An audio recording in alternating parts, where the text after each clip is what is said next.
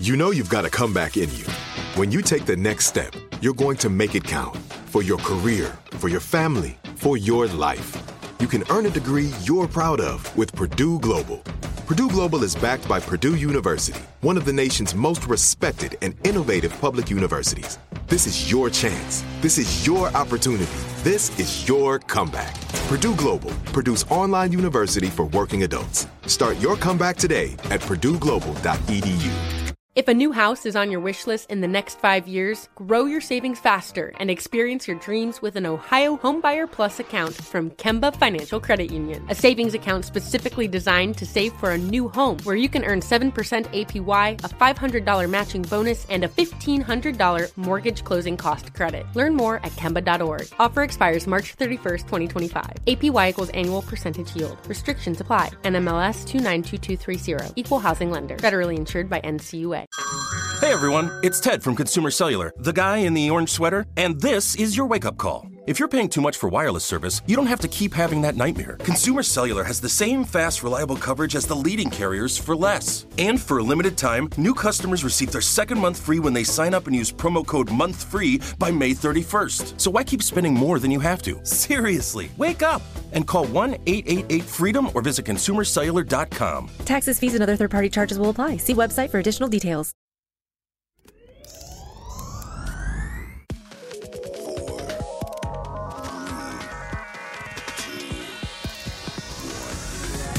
Welcome, willkommen, bienvenido, bienvenue, benvenuti a tutti.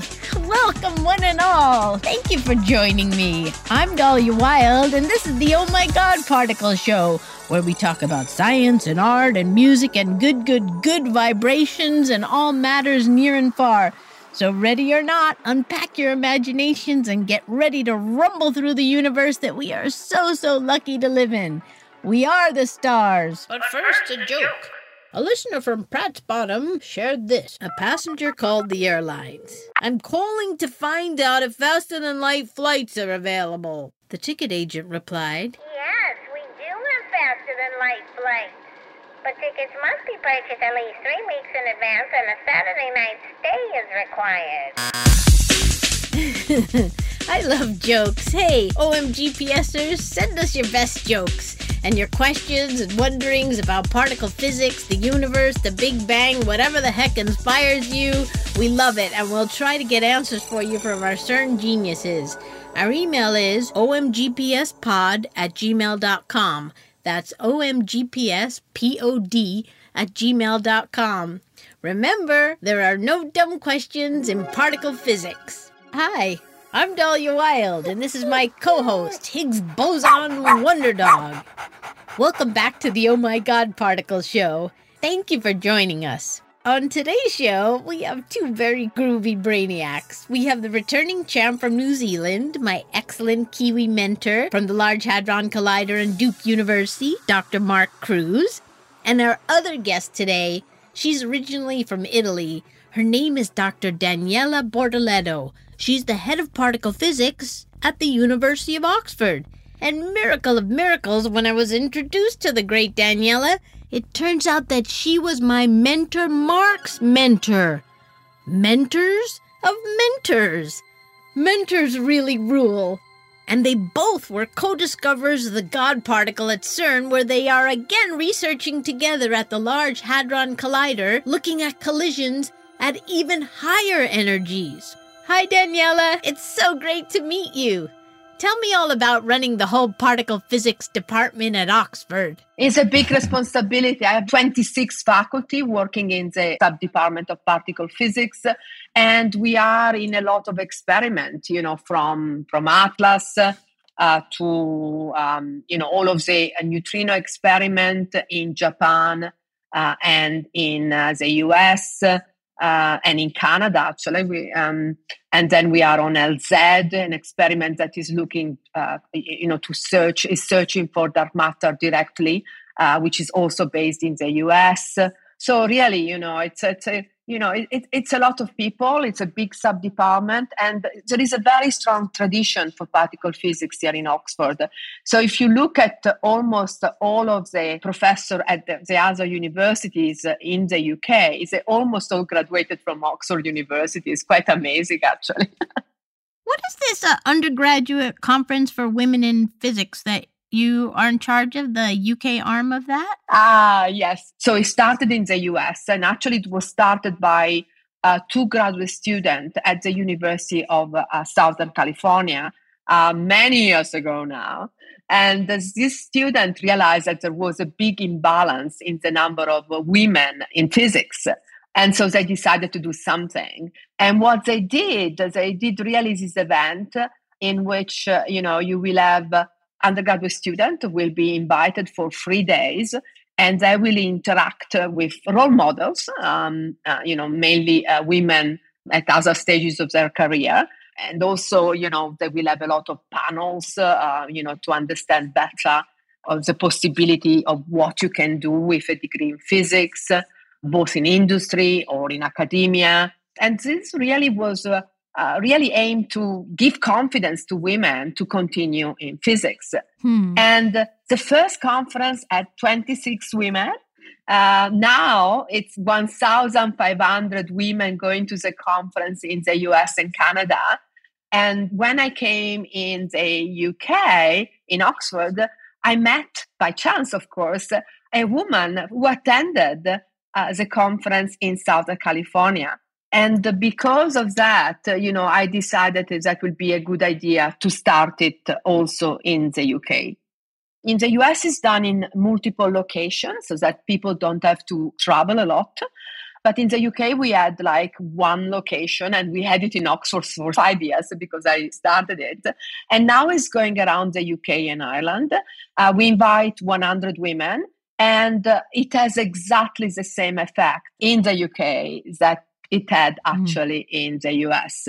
Women after the conference believe that they are physicists, have confidence to continue in physics, they are energized. There is a major step, again, I repeat again, in confidence. Yes. It was fantastic for me too, because I was coming to a different country. I didn't know anybody in the UK, really. Well, I knew some people in the UK, but I didn't know the system very well. And by starting the conference, I got to know many, many fantastic women scientists here, women physicists. And it was fabulous for me. Every time I enter a conference where we have a lot of women or anybody who identified as women in the conference, you really feel a boost. When I went to Purdue, and I started an assistant professor there, I was the first female professor since 1945. When I entered the room, I think that the first class that I studied, that I taught at Purdue, was actually, I think it was mechanics or electricity and magnetism for engineers. I entered the room, and I was the only woman in the room. It was like unbelievable. Things have changed. How did you get started? Because I'm really interested in how being an extraordinary happening of a woman walking into a classroom where you're the only one, how is this going to become ordinary, where we don't even have to say that it's a woman, a particle physicist is a woman. So how did you start, and how did you have your confidence to use your imagination and creativity for science? And where did you grow up in the Alps? I grew up in the Alps. I come from a small town in the Italian Alps called Domodossola. I think that the likelihood that I would become a physicist and the head of particle physics in Oxford is infinitesimally small. I don't know. It's really difficult because, I'm the first person to get an undergraduate education. My mother and my father didn't go to university. My father died when I was 9 years old, leaving my mother and I really in a rather shaky economical situation. And so I really, honestly, I one step at a time. And always being keen to learn from other people, to learn from their experience. It was not even clear that I could go as I was growing up to the schools that was necessary to do a degree in physics. But it was sort of amazing because in my hometown, we had a very, very famous private lyceum to do, that was as a road to do a degree in physics. But that would have been completely unaffordable. And really, the year that I was ready to go to the lyceum, they opened a state school, state school lyceum in my hometown. And I went to that one. I graduated with the top mark, and everybody was so lovely and so excited because it was almost like the kid from the wrong side of the track that get, the grade is called 60/60 because you get, 100%. And to have the state school kids that got the 60/60 was amazing. And everybody was so excited. So I'm almost like a hero in my You are in my heroine. school. You are. So, and again, it was really actually my physics teacher, a man, who really told me that I should try it, and then I went to school as an undergraduate at the University of Pavia, and I was admitted in a very prestigious college called Collegio Ghislieri, which was founded in 1567 by Pope Pius V to accommodate very promising student men. It was really, it was only for men, and women were admitted starting in 1965. And so it was really, you can take this experience and take it negatively because honestly, I was coming from the high school in a very small town, and I had to deal with a lot of classmates that were better prepared than I was. But again, I never find that, I somehow always find this enormous appetite for learning, and so for me, it was just very motivated. I just said, oh gosh, I'll have to study more, I just have to work more. Then in my third year of university, I was admitted to the CERN summer student program, and I spent, the whole summer at CERN, and I just loved it. And there I really decided that I wanted to be a particle physicist. I had amazing lecturer. I think that one of my lecturers was Martinus Veltman, the Nobel Prize of Physics, teaching me the Standard Model. I mean, it's like, it was unbelievable. It was, and, you were doing research, and you were really in this very international environment, which I love at CERN, this idea that, part of the feelings that I have, and I always wanted to be at a university, is that really, is universal. It brings everybody together.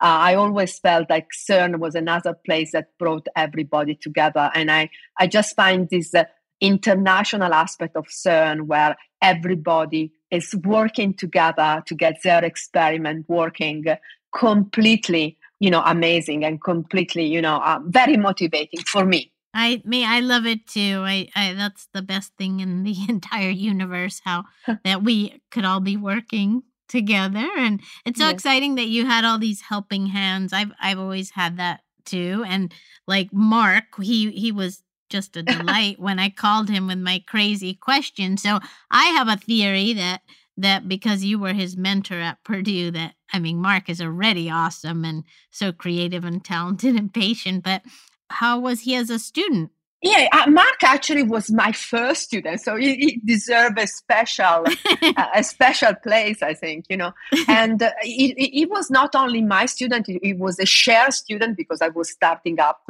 and I was learning. Until then, I mainly worked in an E plus E minus machine at lower energy. And for me, it was a very big step to go to CDF, which was an amazing experiment at the Tevatron, a proton-antiproton collider reaching the highest energy in the world. So I was learning with Mark, actually. So it was a fantastic experience. And I remember Mark, as I said, is special. Your first student is always special. And he spent also a lot of time also collaborating with people at the University of Chicago, etc. Because, in this big collaboration, we are always working together. It's not, it's not one person that does the whole analysis at times. It's always a collaborative work, And so it was amazing. And I was learning at the time with Mark in some sense. Yeah. Mark, Daniela was saying how you were her first student, and That's right. Yeah, it's a long time ago now, but yeah, and you were a joint student with Art Garfinkel, you remember? And that's right. then you worked a lot also with the University of Chicago, I was saying, So yes, it was right. really amazing. Yeah, amazing times. And it was so exciting. We discovered the top quark, and Mark Thies is one of the elements that led to the discovery of the top quark. So it was really fantastic times. And what is very exciting. Tell us a little bit about the top quark, and Mark, about your thesis. Yeah, sure. So this was it was fortuitous in the timing sense, because this was in the early 1990s. And we believed that the top quark existed. So the top quark, just to step back a little bit, everything that we observe, is made up of what we call the first generation of fundamental particles. So up quarks, down quarks, and electrons. But there are another two sort of generations of fundamental particles. We have no idea why there's 3, why aren't there 17 or 2 or whatever. So we have no idea why. But the top quark is the sort of third generation partner to the up quark, which is one of the fundamental constituents of protons and neutrons and things that we are made of. But it's something that lasts very ephemerally. I mean, you create them and then they decay almost instantaneously. So what we have to detect is the remnants of their decay products when as soon as they decay. And so the top quark was theorized to exist, and so we didn't know how heavy it would be, and so that this is one of the complications in finding it, because we didn't know exactly where to look. Mm-hmm. We had some ideas, and so there's a lot of different ways it can actually decay. So it can decay into other particles that we then detect. And so it can do that in a number of different ways. And so my thesis was on one of those possibilities, one of those ways it can decay. It wasn't considered at the time a very fruitful sort of decay channel, but it worked out. It worked. I mean, it was amazing that it worked. And so it ended up being quite an important contribution to the entire discovery. So it was really exciting and a very stressful time. Because as a graduate student, we had to show updates every week, and it was, really quite incredibly stressful to get all that done. I was quite glad when it was all over. But that was an extremely exciting time when we could actually announce that, okay, we've now seen, evidence for the signals for these top quark decays. And it's an amazing particle in a sense. It's extremely heavy. Its mass is like 200 times the mass of the proton. I mean, and it decays instantaneously, as Mark said. It's a very interesting particle, because now that we have discovered the Higgs boson, for example, we explain the mass of the particle in terms of its interaction with the field of the Higgs boson. And the top quark has what we call these interactions, we call it coupling, as a coupling that is equal to 1. But for example, the electron has a very small coupling, 10 to the minus 6, something like that. Okay, so it's really, and as Mark said, we don't know why we have these different generations of particles. And perhaps, understanding better these couplings and understanding better the Higgs boson can help us solve the mystery of, we call it the mystery of flavor. Yeah, and I think the top quark is still the heaviest fundamental particle we know. I mean, that we found. It's heavier than the Higgs boson even.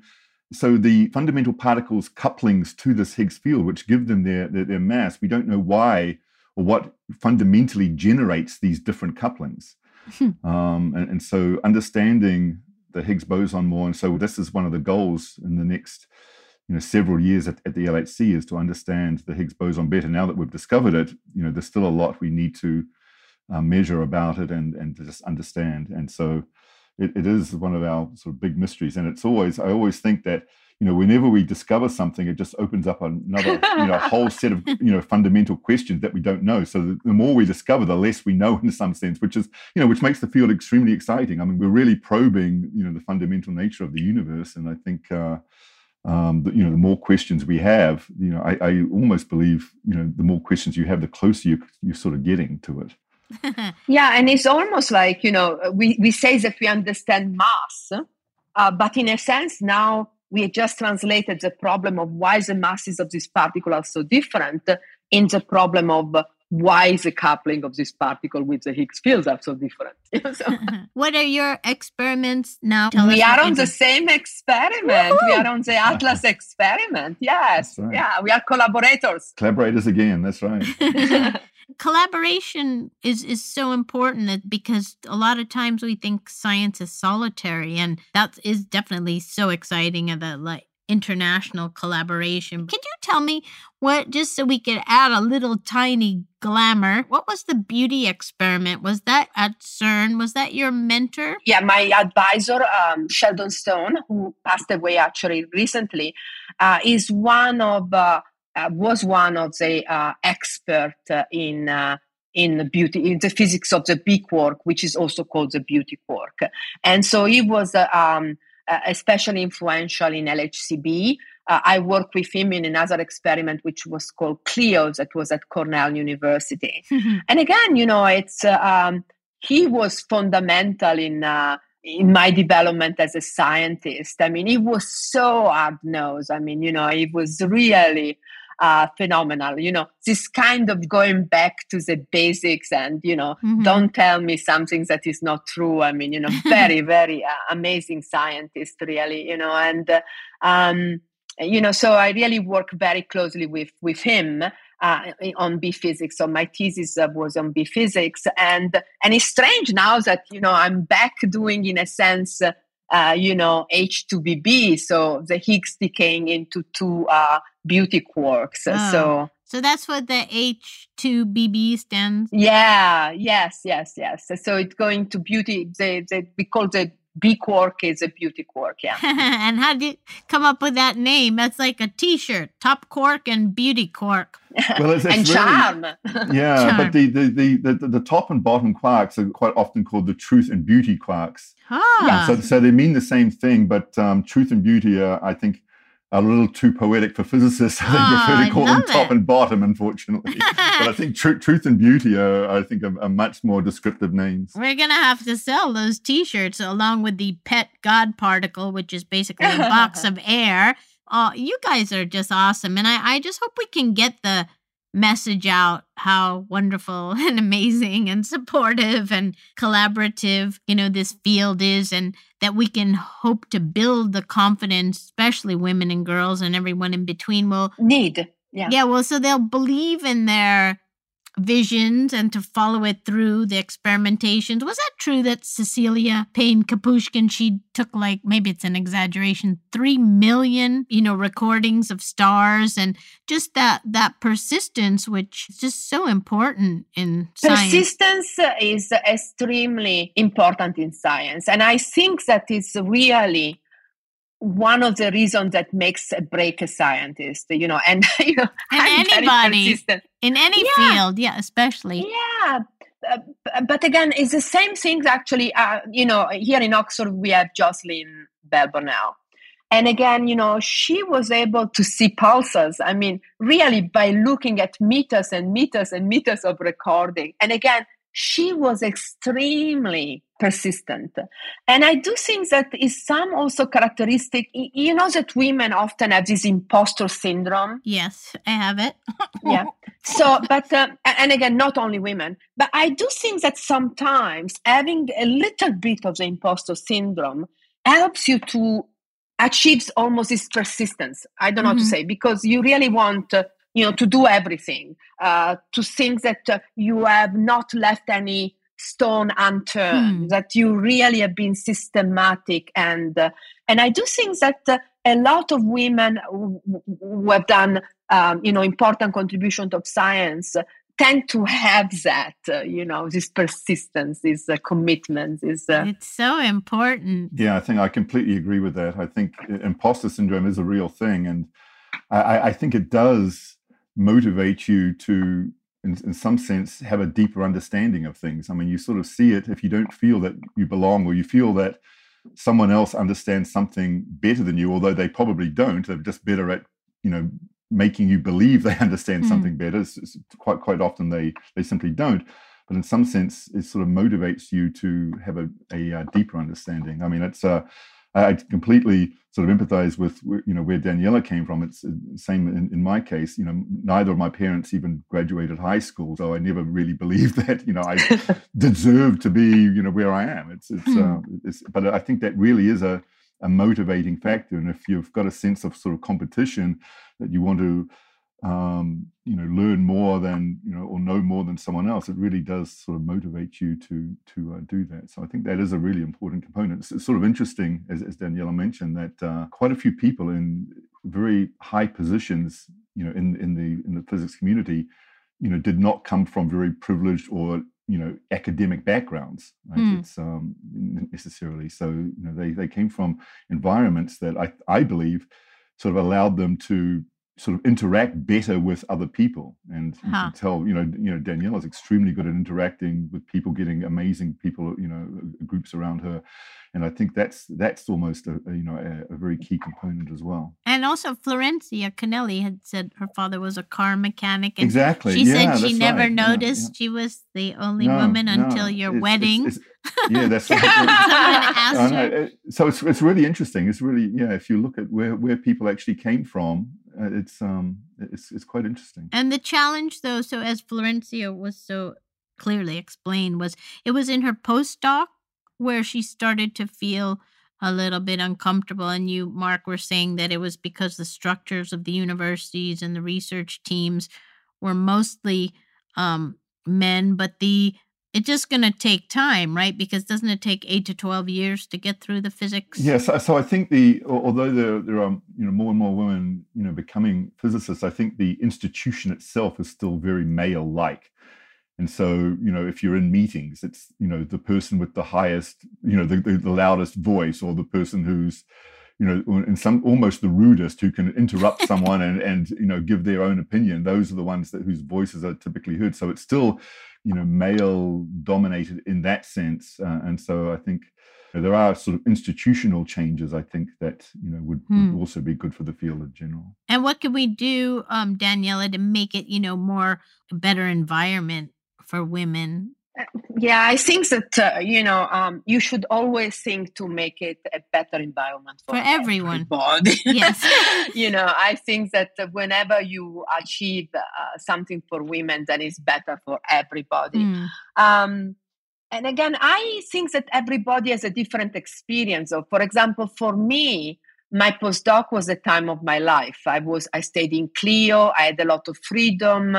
I felt like I was maturing very fast, but I was only a postdoc for 2.5 years. I got to a faculty position in my 3rd year of a postdoc, which is quite super unusual. Genius. Yes. No, it was just a coincidence. Sometimes you're lucky also a little bit, So I had a very quick postdoc. For me, the difficult part was more like when I was at Purdue, because I was really the only woman in the whole faculty, 50 men. I had a daughter before getting tenure, that nobody does it, So I've not done things according to what you should do, perhaps. Honestly, my daughter was born December 20. I was back at work January 7. And if you ask me now, Daniela, why did you do it? And Daniela, how did you do it? I probably will say that I don't know. I will go with I will go in shifts with my daughter. We'll drive together, from Purdue to Fermilab, and I will stay in the Fermilab village. My husband will tell me, why don't you ask to don't give you shift because you have a small child? And I would say, well, I feel like if I ask, then I'm treated differently. I was silly almost, I don't know why I did something, But again, I did them, and sometimes I regret a little bit that I've done them because I didn't spend as much time with my daughter as maybe I should have done. But in any case, I think that again, don't make women choose, or men to have more flexibility, so that you understand that if you have a child, you have to take some time off, and this shouldn't count against you. Making the environment more open and making more clear what are the requirements for promotion for every step of the career. And I think that these steps are really important for everybody. And again, having classes for everybody against people who bully you, people who interrupt you, avoiding these things that Mark was saying that they happen in faculty meetings. That is always like the man with the loudest voice that has the final word, And I think that, letting everybody know that it's okay to say, stop it, you shouldn't do this, being more able to talk and be more able to express our thought, and when things are not right, when are wrong, and trying to give a lot of encouragement and acknowledge the work that is done by everybody at their career stage. I think that it's a long list of things that we have to do. Actually. For the whole planet, we have to fix. And what field did your daughter go into? Did she run screaming from physics? Yeah, she ran screaming from physics. Yeah, she never wanted to come to a physics department, she doesn't even enter them, and she studied actually voice performance at Oberlin College, which is a fantastic music school, a fantastic environment. Yeah. That's wonderful. That's what I am especially interested in, the arts at CERN. And that's why I'm so grateful to Mark that he embraced my theater project, and he never made me feel like I asked a dumb question. And look, we've actually made progress here. Hopefully we're going to have a lot of listeners who really excited about this. And yesterday I was talking to a friend of mine, a Fulbright scholar from a program that I am involved with, Vital Voices. And I was telling her about you, Daniela, and Samantha Cristoforetti up there at the space station. And she said to me, why do I not know about these women? I'm so in awe of, how the women who've done great work in science, and then the incredible men too, like Mark, who are supporting us and also have their own discoveries. And I'm really hoping that, yes, since if we're all made of the same God particles, we're going to all get along. We're all going to collaborate. We're just going to keep moving forward. And this fact of the, flexibility and being allowed to make a mistake, that's also really important. And that's especially, I appreciate Mark. He never, maybe not to my face, laughed at me. I would ask Mark some real doozies, because I used to be a lot more interested in vibrations and spirituality and where art and science meet. But what do you do when someone's condescending, or they laugh at your research, or they tell you, oh, you must be nuts? I noticed a lot of these women scientists, they were told they were kind of nuts, right? But they kept going. So I just wish for myself also, and to inspire other people, when people are condescending in a group setting, or disrespecting your discoveries or your intuitions, your hunches, how do you keep going with them? I don't know. At the moment, I'm the head of the sub-department. So I put in the grant, and I put together, the big grant that pays everybody. Everybody is nice to you. Yes. It's okay. Yeah. We did well. And, so in a sense, I don't feel that at the moment, but I feel it a lot for the students, actually. It's very competitive to enter in Oxford. Mm-hmm. And I hear that a lot of the male students tell to the female students that they are there only because they are women. Ooh. And so I do think that, what you're saying is you're spot on in some respect. You still have to fight against that. And again, the only thing that you can do is to train people. We are planning, for example, to have classes that the students who are in like in the practicals, and they are sort of teaching and interacting with the undergraduate student. We are trying to teach them and to explain that actually the ways that we select women and men to enter in Oxford is exactly the same. There is no bias. And again, so we try as much as possible to go over and to teach people, to talk about it, and to dispel this kind of preposterous ideas. Again, but you're right. In some, when I'm not in Oxford and then when I go somewhere else, obviously, there might be some bodies that listen. What I find strange sometimes, but it happens to me more in social situation. Like my husband is also a physicist, and if my husband and I go together, to another college where, for example, they might not know us, etc., they will tend to listen more to him than to me. So I do notice when the two of us are together. Yeah. Wow. Okay, we're gonna keep moving forward, and it's gonna take time too, right? What was I reading? Cecilia Kapushkin, they didn't even give her a degree, right, at Cambridge, not until 1948. I don't know the year that Oxford started giving women degrees, but this is going to all take time until we all figure it out and dismantle the old structure. So yeah, but I can tell you that, in the last faculty search that we had around a year ago, not 2 years ago now, of 6 candidates, 5 were women that we hired, in different sub-departments. There is a lot of fantastic women coming along. There are more women entering the field. There are more women, postdoc, more women applying for faculty position, and their quality is fabulous. Yeah, I'm gonna have to come back to school and have you and Mark as my teachers, but we're gonna have to go have a party at CERN. I thank you both for all your enthusiasm and patience and creativity, and thank you for all your time and brilliant thoughts. Thanks, Dahlia. And it was fantastic Dahlia. Talking to you, Daniela. It was so nice. I can't believe it, Mark. What a nice spontaneity. Yeah, hopefully, I'll see you there soon. Okay. Yeah. Yes, very good, very good. Okay, ciao. Arrivederci. Ciao, bye-bye. Bye, thank you. Grazie. Truth and beauty quarks. Wow. And God particles.